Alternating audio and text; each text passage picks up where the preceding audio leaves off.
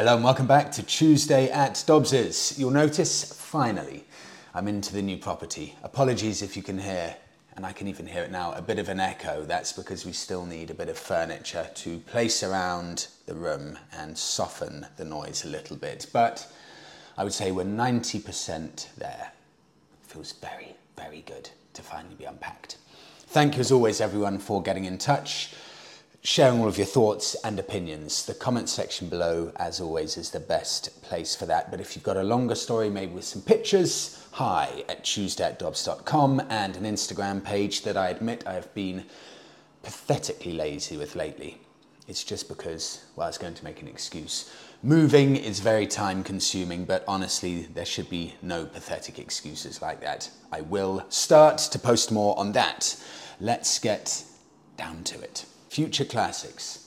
This is from last week, where I did what I called the definitive list of upcoming future classics. Bikes that help to define a generation, and that in maybe 5 years' time, all of the people that bought those bikes, maybe in the 1990s, would start lusting over them now that they've maybe retired and or got a bit more money. That list that I made was predominantly sports bikes, and it was a slightly more controversial list than I thought. It got a very mixed reaction. I'll be completely honest, I thought most people would say, yes, that's spot on, the Fireblade, the GPZ 900, these kinds of bikes, Freddie, these are the exact bikes that I remember riding, and this will be a future classic imminently. I expected to get that reaction. But the reaction on the whole, if I'm taking it as a whole, was very different. People seem to think that, in general, at best, the potential for classic motorbikes, for appreciating classics, is uncertain. A lot of people seem to think there just isn't money in motorbikes if you're looking at it from an appreciation point of view. I've tried to streamline down your collective opinion into two insights here. Possibly three, actually. Let me share them now, and I hope this sums it up nicely, your thoughts on classics and looking at bikes as an investment. I begin from Pete. Freddie, seen your video on future classics. In this world, it's just pure speculation as to what might reach the higher prices.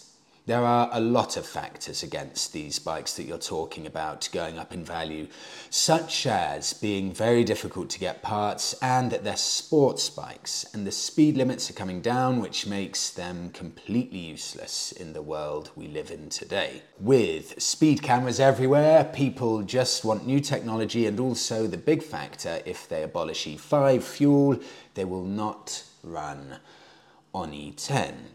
It will just wreck the carburetors and the fuel lines, and as the old saying goes, it's better to ride a slow bike fast than a fast bike slow. I know that you are talking about future investment, but that is just pure speculation. If you don't mind missing the money, then by all means take the gamble, but I am not a gambler. Freddie, these bikes you mentioned are cheap for a reason.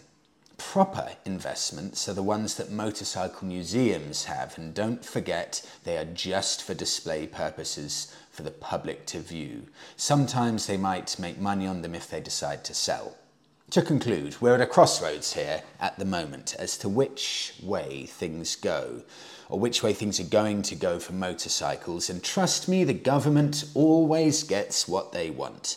We elect them every 5 years to govern over us, and that's exactly what they do. So whether it be electric or synthetic fuel, I don't see any hope for being able to make money on old motorcycles. And that's from Pete. Moving on to Rover Chap, I do not think we're going to see the sort of price explosion with bikes from the 1990s and onwards that we've seen from those of the 60s to 80s. The simple reason is the relatively small customer base. You see, motorcycles peaked in the UK at around 1980. This is incredible, really incredible, with around 300,000 new machines sold in around 1980 in the UK. It then dropped sharply and has never recovered those sorts of sales, due mainly to the demographic changing and the barriers to entry from licensing regulations. High classic prices are driven by those wealthier older men who remember their youth on bikes. Just take a look around. We are dying out. There aren't the number of Generation X, Z/millennial bikers out there to fuel the demand for later bikes. So with specific regards to the Kawasaki GPZ 900R, it was tipped as an emerging classic as far back as 2004. However, prices have gone nowhere. Whereas a Z1 Kawasaki from the 70s has gone from 5k to 25k. Ecce signum, or is that ecce signum? I never know if it's Latin or Italian. There is the proof. I find this really interesting because 70s Japanese bikes, a number of these are exploding in value. But like Rover Chap said, will this translate to the bikes that I looked at last week? Because I looked at the class-leading bikes, for example, from the 1990s, the likes of the Fireblade, and I just assumed that this bike is going to be a future classic because it was a class-defining bike of its era. However, people now, and I'm being relative here, relatively speaking, they don't like sports bikes. Does that mean that now, because people don't like sports bikes, it means that they won't like classic sports bikes? Does it translate from brand new sports bikes to classic sports bikes? Because if it does, then you're absolutely right. The Fireblade that I said was a bang-on thing, a surefire future classic, the 1992 Fireblade. Well, if people's lack of interest in sports bikes now is translated to those classics, then you're absolutely right. Maybe there is a chance that the original Gen 1 Fireblade won't make it to genuine classic status. And I've got one other point here. If we look at these 1970s Japanese bikes, the really desirable ones from the mid-70s, some of the Kawasaki's, a couple of the Yamahas, and the Hondas, let's look at those with some of the prices going up to 16k or so. But what happens when this generation, let's say the 60 to 70-year-old bikers who remember these old 1970s bikes from their youth, what happens when they die out? Will that love and interest of 1970s Japanese bikes translate over to the next generation? Will the next generation still have an interest in those 1970s Japanese bikes, or will values plummet because the generation that have a connection to those bikes from their youth will all have died out? Then the younger generation won't have that connection to those bikes. It will be almost meaningless. So will values start to plummet? I move on to the US. Freddie, being in the UK as you are, I was wondering if you'd ever heard of Janus Motorcycles. They are a US company from Goshen, Indiana. They build bikes that look like they're 100 years old. They don't have dealerships. You either pick yours up at the factory or you have it delivered. Everything's hand-built by craftsmen and women, no robots. This week, I placed a deposit on one and they will begin construction soon. The forks are Earl style leading link. The frame is based on the Norton featherbed design. The rear suspension is very similar to the original Vincent. The engine based on the Honda XR400, but now a 450 built by SWM. It's fuel injected, so you should like that. There are no rider aids. The brakes aren't even ABS since it's not required in the US. You go to the website, pick all the options you want, the colour, the pinstripes, the luggage, etc. Right now they said it will be 10 weeks to complete mine. This is the picture that the computer generated based on my choices. Pictured now. The top speed is 90 miles an hour. It's got a 60 miles per gallon, or it does 60 miles per gallon with a 2-gallon tank. A rear seat is optional, but I have other bikes for that. I hope you like it. If you're ever in North Carolina, I'll let you ride it. Daniel, I will hold you to that. I've never heard of Janus motorcycles, but I have been looking today. I've never seen a new bike look anything like this. They look incredible. I've gone onto the website here, Janus Motorcycles, and then you can, in essence, pick from a number of base model bikes and then adapt as you wish. But I love the fact that here I'm on the Where It's All Made page, and it says Janus components made in-house, and it lists every single element of the bike that's made in-house. That's the wiring harness, the frame, the fenders, front forks, tank, etc., etc. So an impressive amount is made in-house. Then they list the domestic suppliers, so everything made in the US and shipped to them, or sent to them, the likes of the drive chain, switch and controls, and the grips from Biltwell. And then at the end, they list the international suppliers, the likes of the engine, the air filter, the carburettor. Interesting. And you can go onto the website, have a look at all of that, and then you can pick the kind of bike you like. So if I click on the Halcyon 450, for example, pops this base bike to work with. So it starts from $15,000. It's £365, top speed 90 miles an hour. You click on new motorcycle inventory, and then you've got a list of bikes here, and they all look incredible. And at the top left-hand side, it says, build your own. And here we go, you choose from a Griffin 250, Halcyon 250, or a Halcyon 450. Well, this 450 really, really interests me. All of the colours listed here, you've got 5, 10, 15 different colours. You pick pinstriping, you pick the wheel pipeline, the feather, logo, colour. You pick the finishing touches, you pick the kind of fuel tank that you want, the exhaust you want, handlebars. Oh, it looks brilliant. I mean, I hope this company's doing well, because to have something this refreshing, built in the US, a lot of the components built in the US, something that looks so beautiful. I can imagine that there is nothing more fun than riding one of these bikes. Daniel, I bet you are counting down the days. And the one you've picked with all of the options, that lime green tank contrasting with the brown seat, and again the lime green front and back mudguards, little brown pannier on the back with the swept back bars. Oh, that is art. That is beautiful. For me, this is a really exciting direction bikes are potentially going. This is even more retro than any of the retros in the mainstream market. It's pushing things on again. It's fantastic. I love it. Daniel, I move on. That's brilliant. Thank you. On to Stephen in County Down, Northern Ireland. Freddie, I sold my Himalayan a few months ago and bought a Honda CB1100. Already I've put 1,500 miles on it, and to say I'm happy with my purchase, it would be an understatement. The CB1100 has just jumped out at me. They look beautiful, they're so smooth and grunty and give me that connection to my youth. They can be found for £4,500, mine cost £5,000, and for the quality and performance, nothing comes close to matching that value.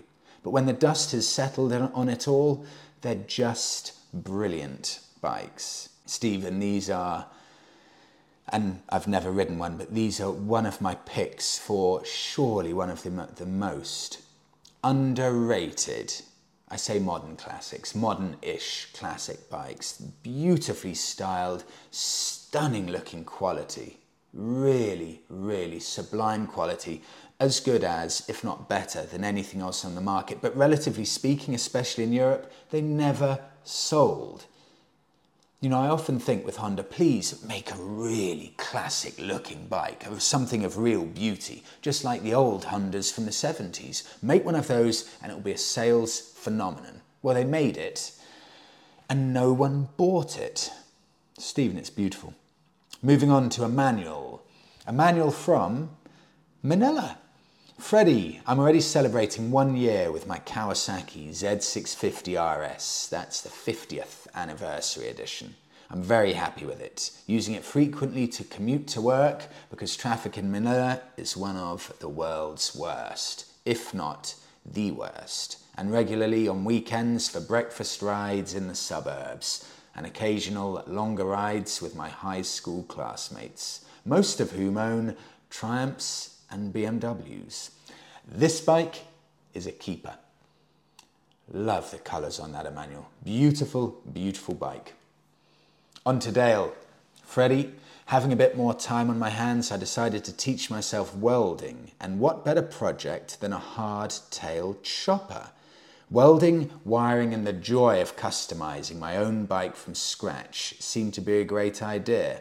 Of course, the engine had to be a carb engine, and the Honda VT650 with single carb was an ideal heart to the bike. I'm really enjoying the project and have even made my own bars, pictures attached, and it's also given me a newfound knowledge of how a bike works without all of the sensors and computers. I would encourage anyone to have a go if you have room. If I had a garage, Dale, or a lockup, I would love to do something like that. And now that winter's very nearly here, perfect place to spend those cold, dark nights. Cup of coffee, cup of tea, project bike there, in a lockup where you don't need to worry about space. Just keep it there, do a little bit every day, and don't worry about it. No time limits on it, nothing like that. Just enjoy. On to JB in Scotland. Freddie, I picked up an XSR 700X Tribute Scrambler, as you know, and started a bit of light green laning, that's off-roading, and adventuring. The XR does a great job, helped by its lightweight Scrambler Pirelli tyres, and now with plenty of AD of adventure bits. The first 1,000 miles done on the Wii XSR, and I have to say I love riding it through the autumn-winter, wading through foot-deep water, slippery green lanes, gravel and mud. JB, I love this because it proves that biking in the winter is still fun. Wear the right gear, warm enough, waterproof enough, and it's still a joy to ride. What I love in general as well is all of this. This is coming up to winter riding. If you're lucky enough, in the UK, we never get amazing weather in the summer, but we never get appallingly atrocious winter or weather in the winter, so you can ride all year round. It's brilliant. On to Grant from sunny Lancashire. Freddie, despite what most assume when they see me aboard my Suzuki SV650, pictured. I'm not a novice rider. Without blowing my own trumpet, I can hold my own on a track day in the advanced group. The bikes I've owned are as follows: Yamaha Phaser 600, Yamaha Thunder Ace 1000, Honda Fireblade, Suzuki GSXR 750, Triumph 1050 Sprint, Royal Enfield 650, BMW R1100 GS and a 1200 GS. I was looking for a cheap bike to use, mainly for commuting. Mostly bikes within my budget were small single-cylinder machines, but then I spotted a dealership. Grant, this is incredible. I spotted a dealership offer brand new Suzuki SVs for £5,990 on the road, which came inclusive with a 3-year Suzuki service plan and 3-year warranty. A sub £6,000 bike, 650cc, 3 years servicing, 3 years warranty, Japanese build quality. That's a phenomenally good deal. I continue. It doubles up as a great weekend toy and B-road scratcher. It puts a smile on my face every time I ride it, even if it's a wet Monday morning commute to work. I've total faith in its reliability and know it will take all of the abuse one can throw at it. They may be a bit long in the tooth now, but what a mighty little machine. Long live the SV650, a true legend in my opinion. You know, Grant, they really have been around forever. And at least from a looks point of view, these 650s, SV650s, have just sat in the Suzuki lineup almost unchanged seemingly, and they've just sat there, the little unassuming bike in Suzuki's lineup. And everyone I speak to about Suzuki SVs shares glowing feedback on what they're like to live with. I move on to Lee. Oh, Lee. I'm getting this picture up now as I discuss. Hello from Christchurch, New Zealand. Here is my custom 2005 Ducati SS. I saw this bike about a week and a half ago when I was at TTT Motorcycles, and I said this for me is possibly the best looking Ducati that I've ever seen. This is stunning, beautiful black paintwork, just with the classic Ducati writing, silver strip on the tank, completely stripped back. Apart from that, beautifully sculpted fairing on the top, but the bottom half of the engine, trellis frame, everything exposed. Oh, it's a stunning machine. And I tell you what, if we're talking about potential future classics, and I need to be careful saying that because it's dubious saying any bikes are future classics. I will learn from the feedback, but oh my lord, if future classics in modern terms are possible, then surely this will be an appreciating classic. It may well be appreciating as we speak. I haven't actually checked, but that is a seriously special bike. Moving on to Tom in Southampton. Freddie, fast forward to my mid-40s, and I've owned numerous bikes in my time, from 125cc's, 500s and 1100s, of all marks. My current stable consists of a Royal Enfield Interceptor and a Kawasaki ZZR 1100. The two bikes couldn't be more different, but I enjoy the contrast in riding experience. My favourite bike has got to be the lesser spotted, what is this? Suzuki Goose 350. You heard me right, Goose. It was a Japanese import of 33 horsepower, which I rode on my restricted licence and loved that bike, until it was stolen in 2012. It rarely gets a mention online and is a true cafe racer style bike, but now incredibly rare. Have you ever heard of it? Tom, I haven't checked this now. So I'm typing in Suzuki Goose 350. And I'm reading here from motorcyclespecs.co.za. Essentially, the Goose is a tuned version of the DR350. You know what I love? If you go on to Suzuki.com, Suzuki's brilliant for this. If you've got a Suzuki, whatever it may be, put it into the Suzuki website. And Suzuki have a brilliant web page of pretty much every single bike they've ever made. And they've got the entire history and description of that bike. So here I am on globalsuzuki.com. Typed in Goose 350. Up pops 1991 Goose 350 and all of the details. Single cylinder super sport bike packed with the latest technology. I've never seen one in my life. I'll just read the last sentence here. Suzuki's website. The name Goose is inspired by the famous Gooseneck Corner on the Isle of Man TT racing course. Brilliant, brilliant. Thank you so much, Tom, for sending that over. And I move on to Nick, veteran Nick. This is the brilliant pics here. Take a look at these pics as I discuss this. Freddie, I'm back from my week riding a BMW R1200 GS around Arizona with motorelief.org.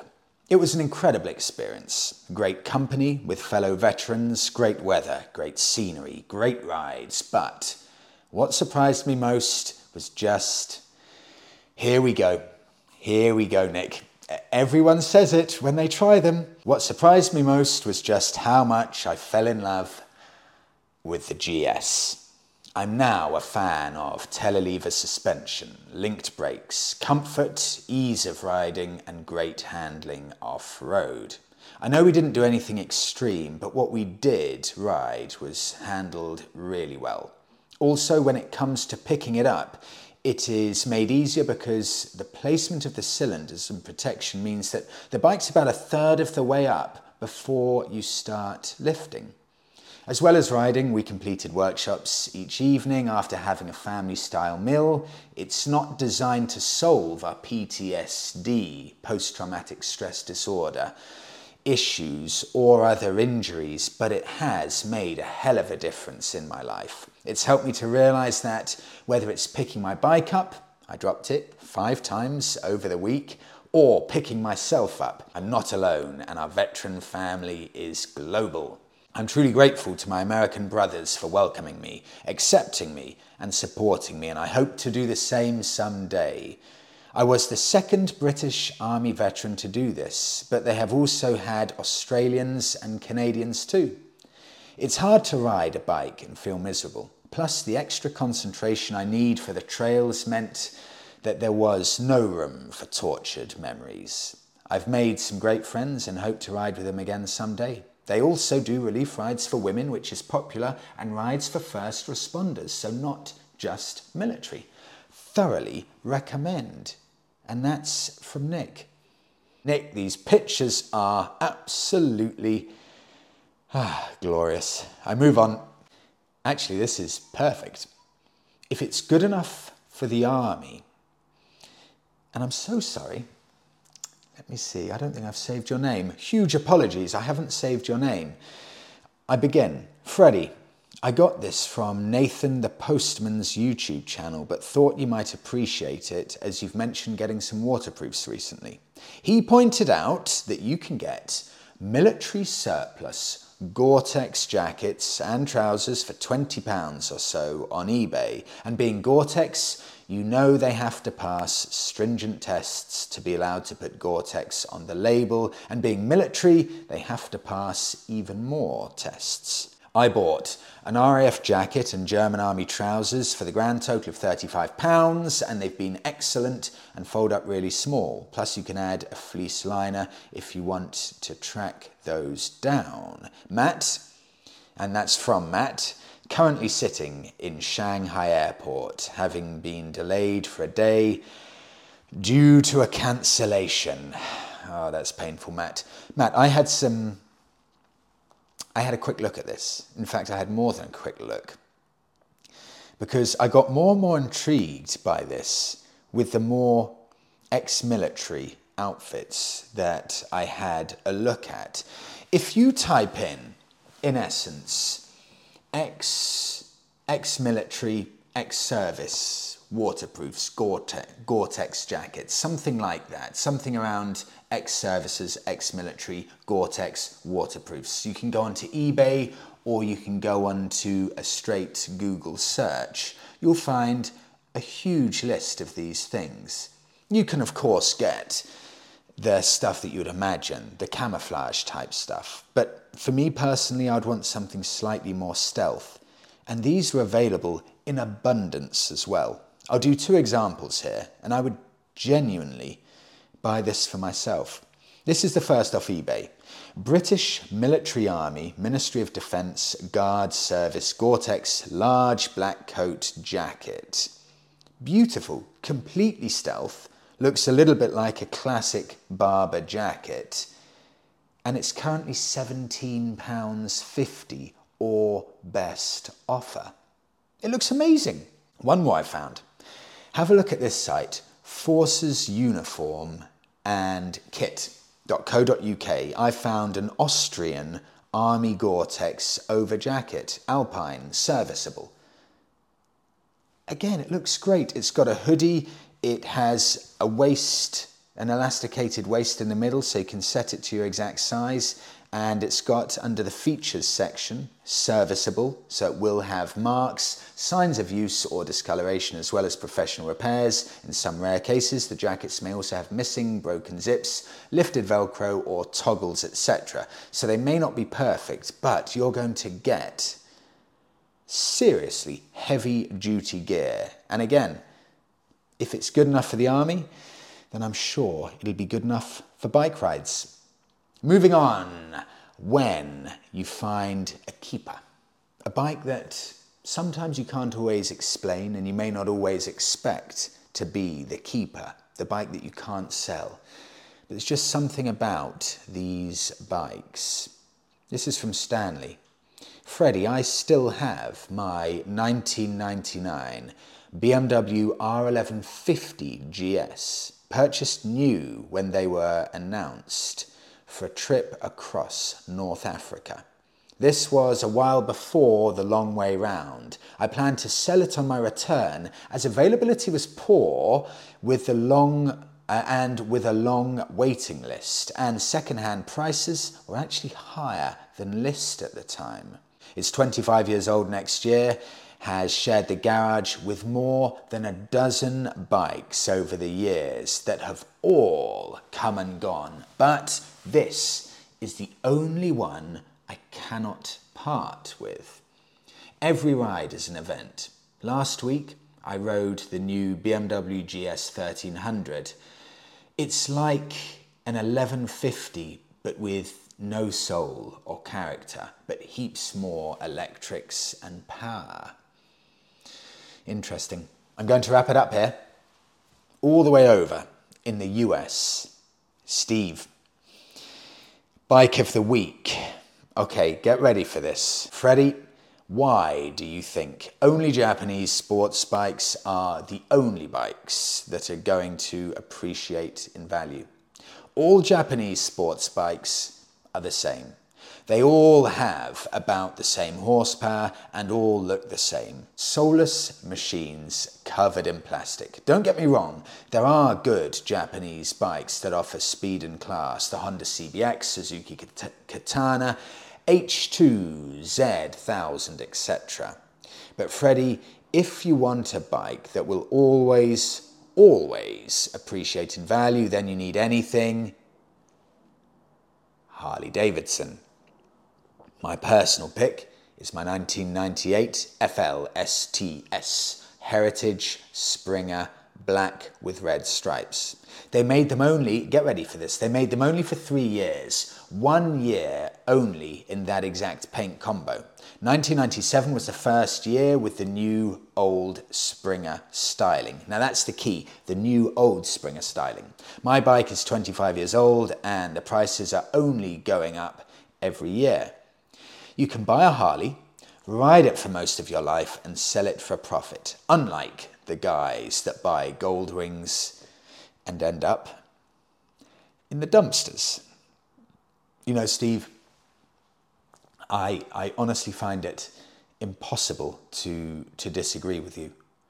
If you want a bike that will actually genuinely hold its value, you really cannot go wrong with Harley Davidson. And I didn't become aware of this, Steve, really genuinely aware of it, at least on the UK market, of this bike you speak of, the Heritage Springer, until a few months ago when a friend of mine, Danny in Ipswich, he said, Freddie, have you seen this Harley Davidson on Auto Trader at the time? And it was this, I think it was a 1998 Heritage Springer. Looks like a normal, modernish Harley Davidson, but with these springs at the front holding on the headlamps right in front of the forks. And I thought, that is the most beautiful looking Harley Davidson I have ever seen in my life. And the fact that you've got enough of the modern day reliability, but with that real old school look with the Springer front end, and the fact that they made them for such a short amount of time, this would go into my list as one of the most beautiful Harley Davidsons I think they've made. I think these are unspeakably special bikes. I found a couple here, and these are really difficult to find, by the way, so you have to type in, I would suggest typing in FLST Heritage Springer, and up will pop the relevant bikes. You can go to Europe and have a bigger selection of bikes, and you'll see anything there from about 13,000 euros up to about 20,000 euros or so. I mean, some of these really are starting to go for massive money, but I found one, a 2002 model, Harley Davidson Heritage Springer FLST. So this must be, I'm assuming, the final year they made these. Private seller in red. I'm not going to lie, that is not my favourite colour, but maybe I could do something about that. But just looking at that front end with the beautiful 1450cc engine, oh, that bike. If ever a bike was art, then it's that Ducati I discussed earlier, and it's this Springer right now. If I had the money, I'd take one of those, Steve. And that is just a beautiful, beautiful bike for the week. I will wrap it up there. Thank you so much, everyone, for listening and watching this week's episode. Have a brilliant week all, and I'll speak to you all in the next one.